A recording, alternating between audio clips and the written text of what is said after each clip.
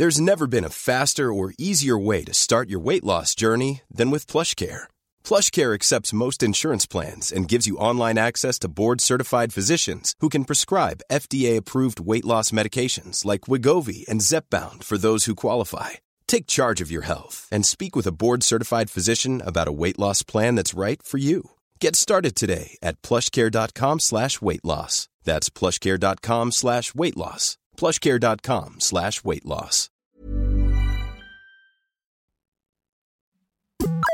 In today's episode of Bristopia, Hot Tub Cinema returns to the city, poo-powered public transport, protests, how to date properly and efficiently if you were a resident of Bristol, and a documentary on the diminishing wages of the creative industry. So, well, I mean that last one's not as dry as it sounds. It's presented by an American.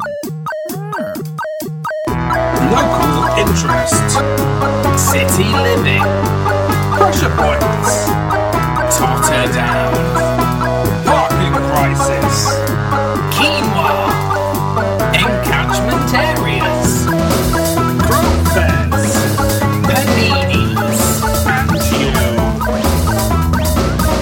Hello, welcome. Join us here on this episode 3 of Bristopia. My name's Andy Price and I shall be your host. There's lots to get through in our programme today. Bristol's had a busy month as we head towards the spring and events are springing up all over the place. We have a special guest in the studio to talk about one of those, and later our American intern exchange student Justin Crockler presents his very latest documentary about Bristol, which touches on a story we mentioned last episode.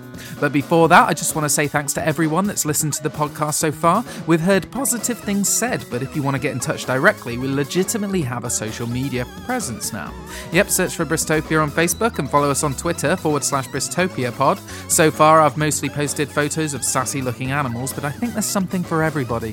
Anyway, let's get started with this week's episode. First, here's a roundup of this past month's top stories.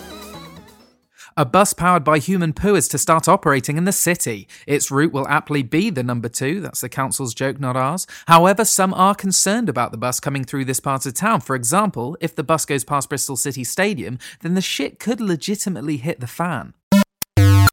Stokescroft and Redland are both in the running to be named as the best urban areas to live in the southwest as part of a Sunday Times feature.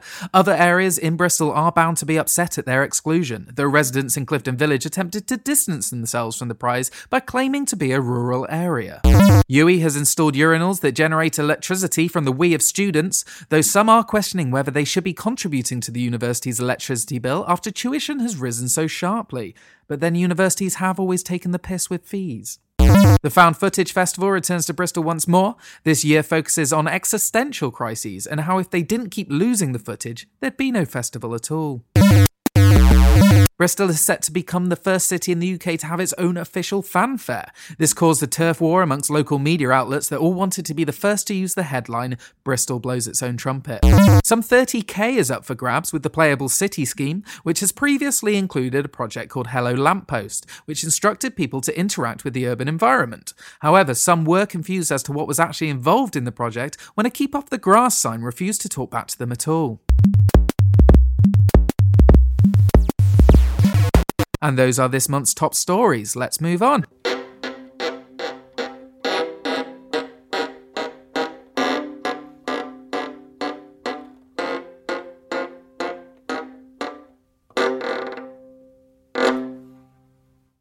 Last October, an indoor pop-up theatre arrived in Bristol for sell-out screenings of The Hangover, Ghostbusters, The Lion King and Grease. What made it so special? Cinema goers could watch these movies from a hot tub. They could drink beer with friends, maybe even champagne while watching the film. And it proved such a success, it's now returning for another run this spring. The night itself is already almost sold out, but I found out that organiser John Custard is already working on his next venture. Here to talk about it is John Custard. Hello, John. Hi, Andy. Pleasure to be here. So tell me about your new venture. Well, my whole ethos revolves around the concept of taking traditional entertainment and putting it in a non-traditional setting. Right, so obviously you've got the Hot Tub Cinema. Correct, and it's pretty much organised itself. There's something about sitting around half naked with a group of strangers in tepid water getting drunk and watching films that really has made an impact. I don't understand it myself. Oh, so you don't actually partake yourself? Oh God, no. All that alcohol, that'll go right through you and into the hot tub. John, you're really not selling the night here. I don't have to. There's almost nothing I can do to ruin it. It really is a magical experience. Oh, how do you mean? Well, Hugo, our pool boy, he cleans out the tubs after each night. You should see what he finds. Like dirty Speedos and stray hairs and stuff? No, like unicorn horns and fairies' wings. What? Yeah, last time he said he pulled one of the plugs out and it sucked him right through. Where'd he go? Bloody Narnia, ridiculous. I did not realise you were being literal when you said magical. So how did he get back? He shot the lion in the face. And how did that pull him back through? Well, he'd ended up in Narnia in the 1940s, Right. before the books had been written. So by shooting Aslan, he'd basically created a time loop that made the world collapse in on itself. He doesn't really know what happened after that. It just kind of spat him back out. He woke up face down in someone's flip-flop with a bottle of Carlsberg in his butt. Oh, wow. I kind of feel like I should have got Hugo in to talk about this whole thing instead. Am I supposed to be talking about my next venture? Oh, yes, of course. Where are my questions? Got them. Okay. What is it? Steam Room Theatre. Steam Room Theatre? Right. I mean, it's no hot tub cinema, is it? Can't you foresee any problems with this? Well, I suppose our Disney on Ice season will be a bit tricky. It'll be fine, we'll just turn the steam off. But then it'll just be a small room. Speaking of which, you can only fit about 8 people in a standard steam room, and that's without the actors. Actually, that is a problem we've been trying to tackle during our trial nights. We obviously want to make it like any other theatre, so we've installed a bar and everything. Oh, really? You managed to fit one in? Yeah, I mean, it was a bit cramped. We've been struggling to get our health and safety licence, actually. Why? Because someone's leg was sticking out, but you couldn't see it because of all the steam, and Hamlet tripped over and landed on a plate of drinks. Oof. And then he had to go to hospital because he got a bottle of Carlsberg stuck in his butt. Oh man, people have got to stop leaving bottles of Carlsberg lying around. I mean, space obviously isn't the only issue though. Doesn't the steam ruin the experience as well? I mean, kind of, but the problems are less about the theatre itself. How do you mean? Well, we found that the impassioned performances and sheer joy people experience from live performance, coupled with being in a hot and sweaty confined space while wearing few clothes, make people a little too amorous. Oh really? There was this couple there, husband and wife, that really went for it. Oh god, what happened? She tried to put a bottle of Carlsberg in his butt. Tried? Yeah, he also had to go to hospital. We hadn't even reached the second act yet. Oh man, I guess it's not looking good for Steam Room Theatre. What are you going to do? Well, there's one last thing we haven't tried. I think if it works, then it's going to be a hugely successful venture. What is it? We're going to swap the Carlsberg for Red Stripe. John Custard, everybody. Good luck, John. Maybe try getting some plastic glasses in too. They're easier on the butt.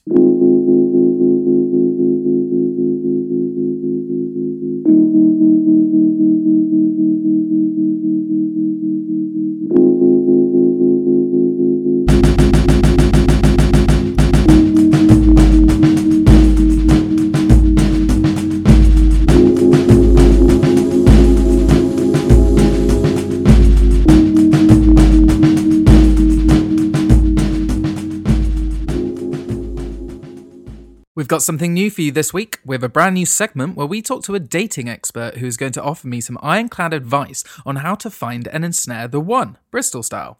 Betsy Lovehorn has been working on her approach and is here to talk about it exclusively to Bristopia. Or should I say Heartopia? Oh, I like what you did there. Thanks. So tell me, what's your pitch? Okay, so are you tired of Tinder? Sure. Is Grindr really grinding your gears? Well, sure. Firstly, I'm not here to make you feel like a loser or judge you because you're all alone in the world. I was once single too, before I met my husband, Alfonso. He sounds nice. He's a hedge fund manager, former judo champion, and poet laureate of the West Country. Oh, and he's big. So big, in fact, that he's often mistaken for a tall Warwick Davies. Right, so what was the problem before? Well, I was alone for so long, Andy. My friends were having couples nights and couples drinks and couples walks and couples sex parties. And I was telling myself it wasn't my fault. Well, I'm sure it wasn't. Wrong. It was my fault. And it's yours too. Bristol is full of sexy single graphic designers, improv teachers, web developers, mixologists and BBC runners. And somehow I was turning them all off. And so are you, with your face. Oh. It's okay. Don't cry. The first step of finding love is admitting that your singleness is your own fault. So what's the secret? You have to lie. You have to lie a lot, but like in a very specific way. Which is? Okay, so picture the scene. It's Friday and you're at a craft beer bar on King Street after a hard day finding keywords on WordPress. And it's the usual sort of scene. Everyone is eating pulled pork from mugs, drinking slightly less than a pint and swaying ironically to Krista Berg. When suddenly, out of nowhere, you spy a sexy stranger with a butt that just won't retire. So what do you do, Andy? I don't know, I guess be myself? Wrong! You can't impress sexy people that way unless you happen to be a super interesting person like Forrest Whitaker. Oh, right. You see that guy over there? No. Andy, we're picturing the scene here? Oh, right. Yes. I see him. He organises raves for Crack magazine. Oh, wow. So what do I do? You have to offer up information that is impressive, yet unquestionable. Like so ridiculous, who would lie about it? Like what? Okay, check this out. Hey. Hey. Do you know that playground game? What's the time, Mr. Wolf? Yeah? My grandfather invented that. I'm a millionaire. No way. Also, my dad was the one who advised Toys R Us to turn around the R. I am rich. Oh, really? No, that was a lie, Andy. That's what we're doing here. Oh, yeah, of course. And when I was 11, I started videotaping my 9-year-old brother for 2 weeks for every year of his life. One day, Richard Linklater walked past, like he does, and asked me what I was doing. I said, filming his boyhood. And he said, boyhood, eh? And the rest is history. Then when I was 14, I met R.L. Stein at a party and told him I was cold and I had goosebumps. And he said, goosebumps, eh? And he lent me a jumper. The rest is history. Any more? I once sat next to Daniel Radcliffe on a plane and he told me I was funny. We shared a pudding. That's a good one. Okay, I get the idea, but then what? Let's talk about your body language. Are you sat there with your arms or legs folded, or are you making eye contact and smiling reassuringly? The second one? Wrong! The first one? Wrong. What the hell is wrong with you? The former shows nerves, and the latter makes you look like some kind of deranged slut.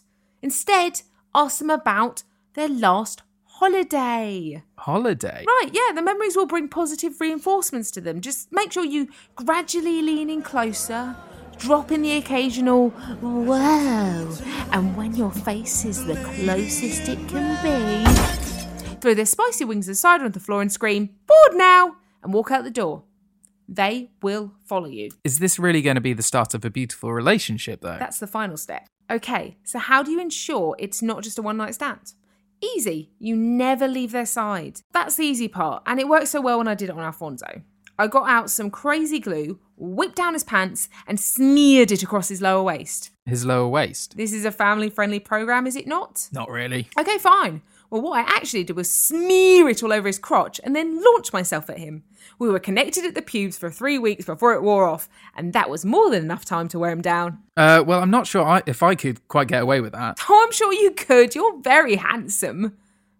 Yes, very handsome. Okay, I think that's all we've got time for this time, but thanks for coming in. Anything else you want to leave with? Oh yeah, did you know that when I was 18 I got stuck down a mine shaft with Vince Gilligan? The only things I had on me was a bag of meth, a copy of Michael Jackson's Bad on vinyl, and a Walt Whitman book of poems. Whilst high on meth and reading Walt Whitman to Vince to calm his nerves, I accidentally trod on the vinyl. I cried, "Oh no, I broke bad!" And he replied, "You broke bad, eh?" And the rest is history. Betty Lovehorn, everybody.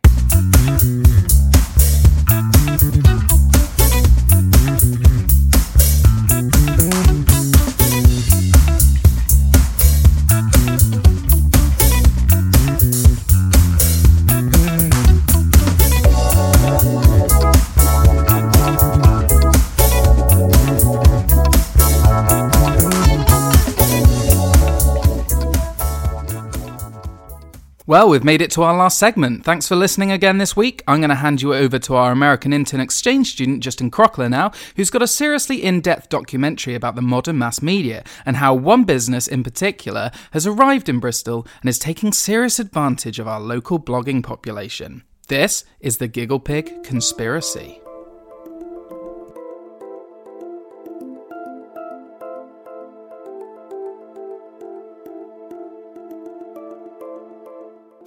This week, I received an email. It was from a guy called Stanley Chase, a senior editor at Giggle Pig Media, a culture and entertainment group that were moving to Bristol. Stanley wanted me to make documentaries for their site. It's not like I couldn't use the work, especially after my last trip to the zoo when they tricked me into sponsoring each individual insect in their ant farm. So I said yes. But then Stanley sent me up a follow-up email. While at this stage, we can't offer payment in the form of monetary remuneration, the exposure you'll receive from your submissions will be invaluable. GigglePig wants people to work for free. Now, I'm a professional journalist, damn it. I should be paid for my work. But hey, man, I'm a professional journalist, and there's a story here. So I agreed. I asked him if we could meet to talk further. He wrote back. I'm currently out of the office at the moment, but I'll be back on Thursday morning. As per my invitation, I arrived at the GigglePig offices that Thursday at 7 a.m. Oh wait, there he is. Stanley! Stanley! Sir, hold that elevator! Stanley, I'm here to talk to you about your blogging program. Justin, right. Yes, follow me, I suppose. Our freelance program is super exciting. This is how it works. We've worked hard to create a framework for budding creatives, so they can develop their skills in a fun and awesome way. We do this by inducting content creators into our local blogging network. You'll join a pool of other enthusiastic and talented content ninjas. I've always wanted to commit espionage. And kill people. Yeah, but less killing, more you're killing me with these hilarious cat pictures. Oh. Our blogging program is super fun. The more you post, the more you progress. For each writing level you surpass, we give you a brand new title for you to put on your CV. At level 1, our writers are known as baby bloggers, or me baba blogger, in your native Bristolian dialect. You then progress to fledgling writer at level 4, and by the time you get to level 8, you're ready to be a potential content executive. Potential? Yes. Now, I note some cynicism, but this kind of exposure is invaluable, Justin. By which I mean, we literally don't put a value on it. But, once you've hit 400 submissions, you'll be given the title of Shaolin Writing Warrior. Imagine putting that on your CV. That's huge. If you go to the BBC Entertainment team with that, they'll... Straight up laugh at me? Right.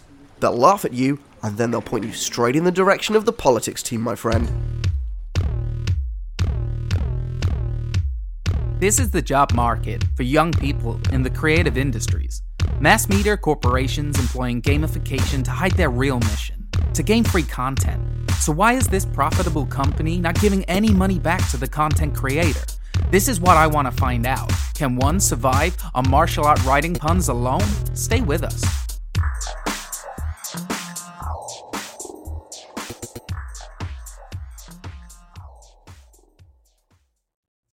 As a creative city, Bristol has a vast blogging network that write blogs about local events and restaurant openings. They trade hits for ham, web traffic for terrines, and follows for falafel.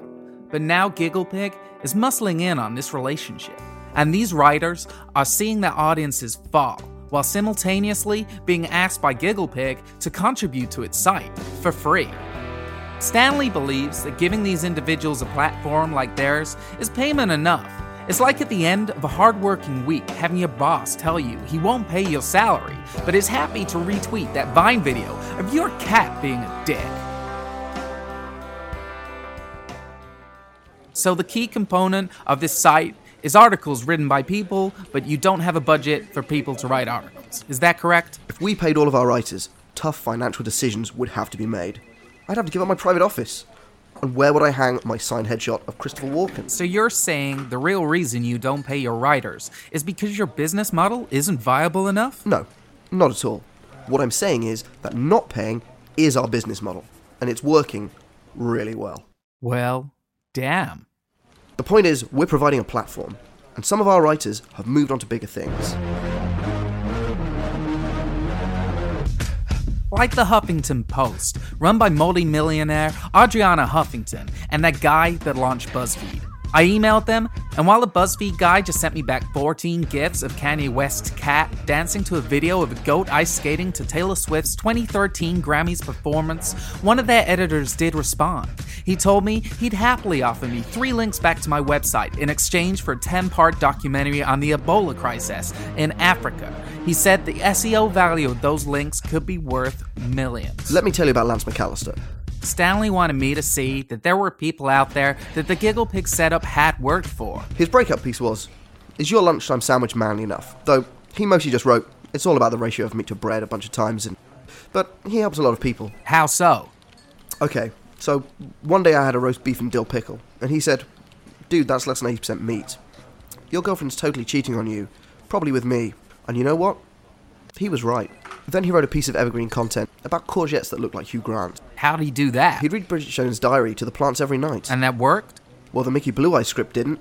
Then what? He sold them at the local market. So he has a fruit and veg stall. No, he's a writer that lives off the land and barters for money using vegetables that he's grown to look like celebrities. Right.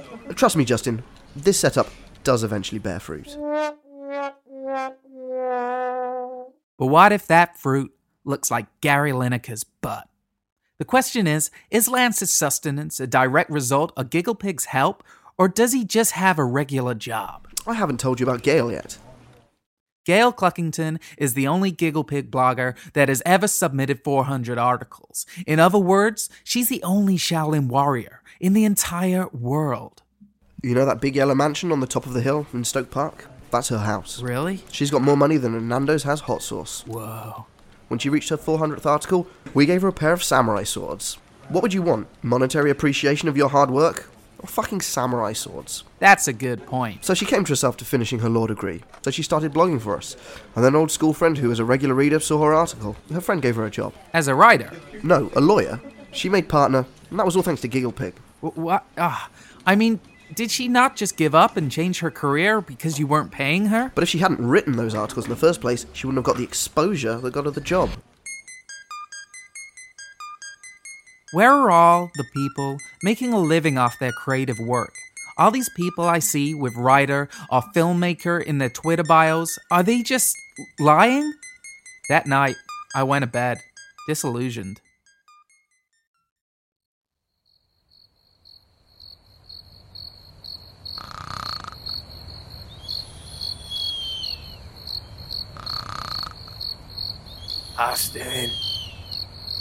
Justin! Oi! Wake up, you pilchard! What? Who's there? It's me. Rupert. The bear? No, you prick. Rupert Murdoch. Rupert Murdoch. Isn't it fucking obvious? The mass media mogul? That's right, boy. And I'm here to tell you, I stumbled onto something. What? Stumbled over that fucking footstool getting into your room. What did I stumble on? The mass media conspiracy. What do you mean? All a bloody cover-up, isn't it? Those bastards are lying to you. Giggle Pig, BuzzFeed, the Funkington Post. They're all part of a global new world order. They maintain they can't pay their writers, but they make loads of money. But wait, aren't you one of them? Nah, mate. When I first started on newspapers in Australia, I tried to assemble a team of highly paid journalists to uncover all the world's ills. I was going to be a bloody superhero, like Super Bloke, or Bet Bloke, Spider Sheila. So what happened? They found out, didn't they? They were like, "We don't want anyone to know we can afford to pay that much money." and when I insisted, they bloody killed me. They had me knocked off, dealt with, murdered.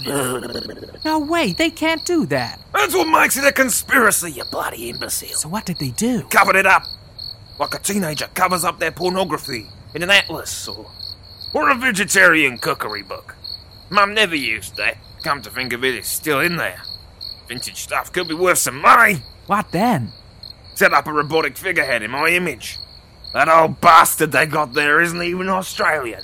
Made in Singapore. And his accent's fucking awful. Not like mine. Or mine. Anyway, so they fill their staff with impressionable young media creatives who were forced to write bloody listicles about shit like Spider Bloke or pop-up cafes, stuffed exclusively by those neon-haired troll figurines. And all the evils in the world go unreported. But what can I do? These media companies hold all the power, all the exposure. You need to take it back, son. What's the bloody internet for, aside from the obvious? Yeah. I suppose. If the internet was around or I was alive, maybe I wouldn't be so bloody deed. So what should I do? And stop relying on the hope that someday someone will ask you to write a blog about your views on Katie Hopkins' views about some bloody nonsense in return for an actual $5. It ain't gonna happen. Did anybody ask Mark Zuckerberg to create Facebook? Go out there and make something awesome yourself. You might just find people relate.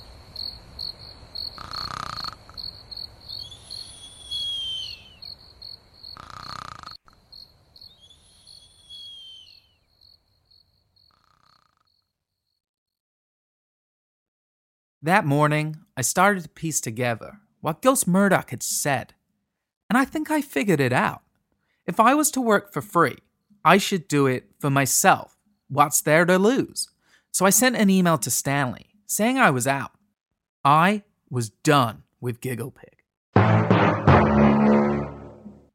That night, I started working on my documentary, this one you're listening to right now. I spent all week working hard, and eventually I finished it. And since then, I've produced many more, and I posted them to my own website. I then tweeted it to my 17 followers. It may not have the 230 million billion trillion followers that Gigglepig has, but it resonated with one of my followers, and they retweeted it. Then one of their friends retweeted it again. It turned out that what people really wanted was a personal story, not a blog buried under the rules of the faceless, personality-lacking headers of the mass media. Then later that week, I received another email from the New York Times. They wanted me to make documentaries for them too, but this time on staff, for actual money, in New York. They were looking for a character to stand out from the crowd of baby bloggers and fledgling Daniel Rousseaus. So, well, this is it, guys. I'm going home.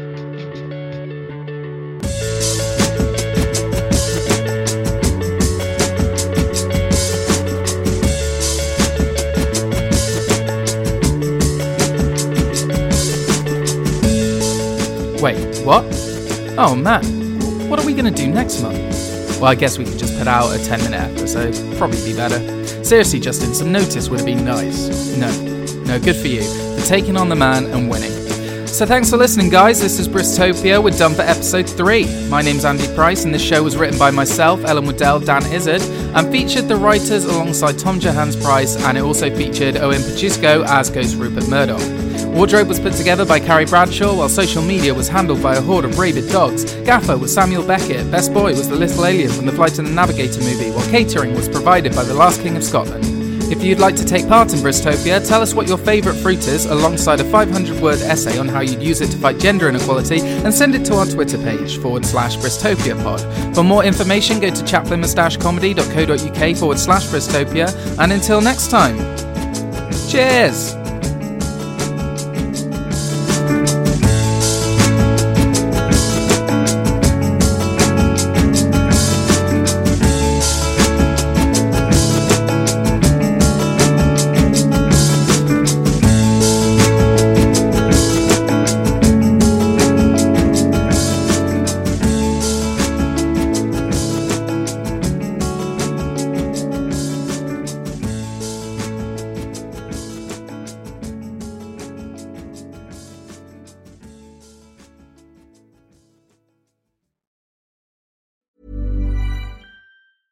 Hey, it's Paige DeSorbo from Giggly Squad. High quality fashion without the price tag. Say hello to Quince.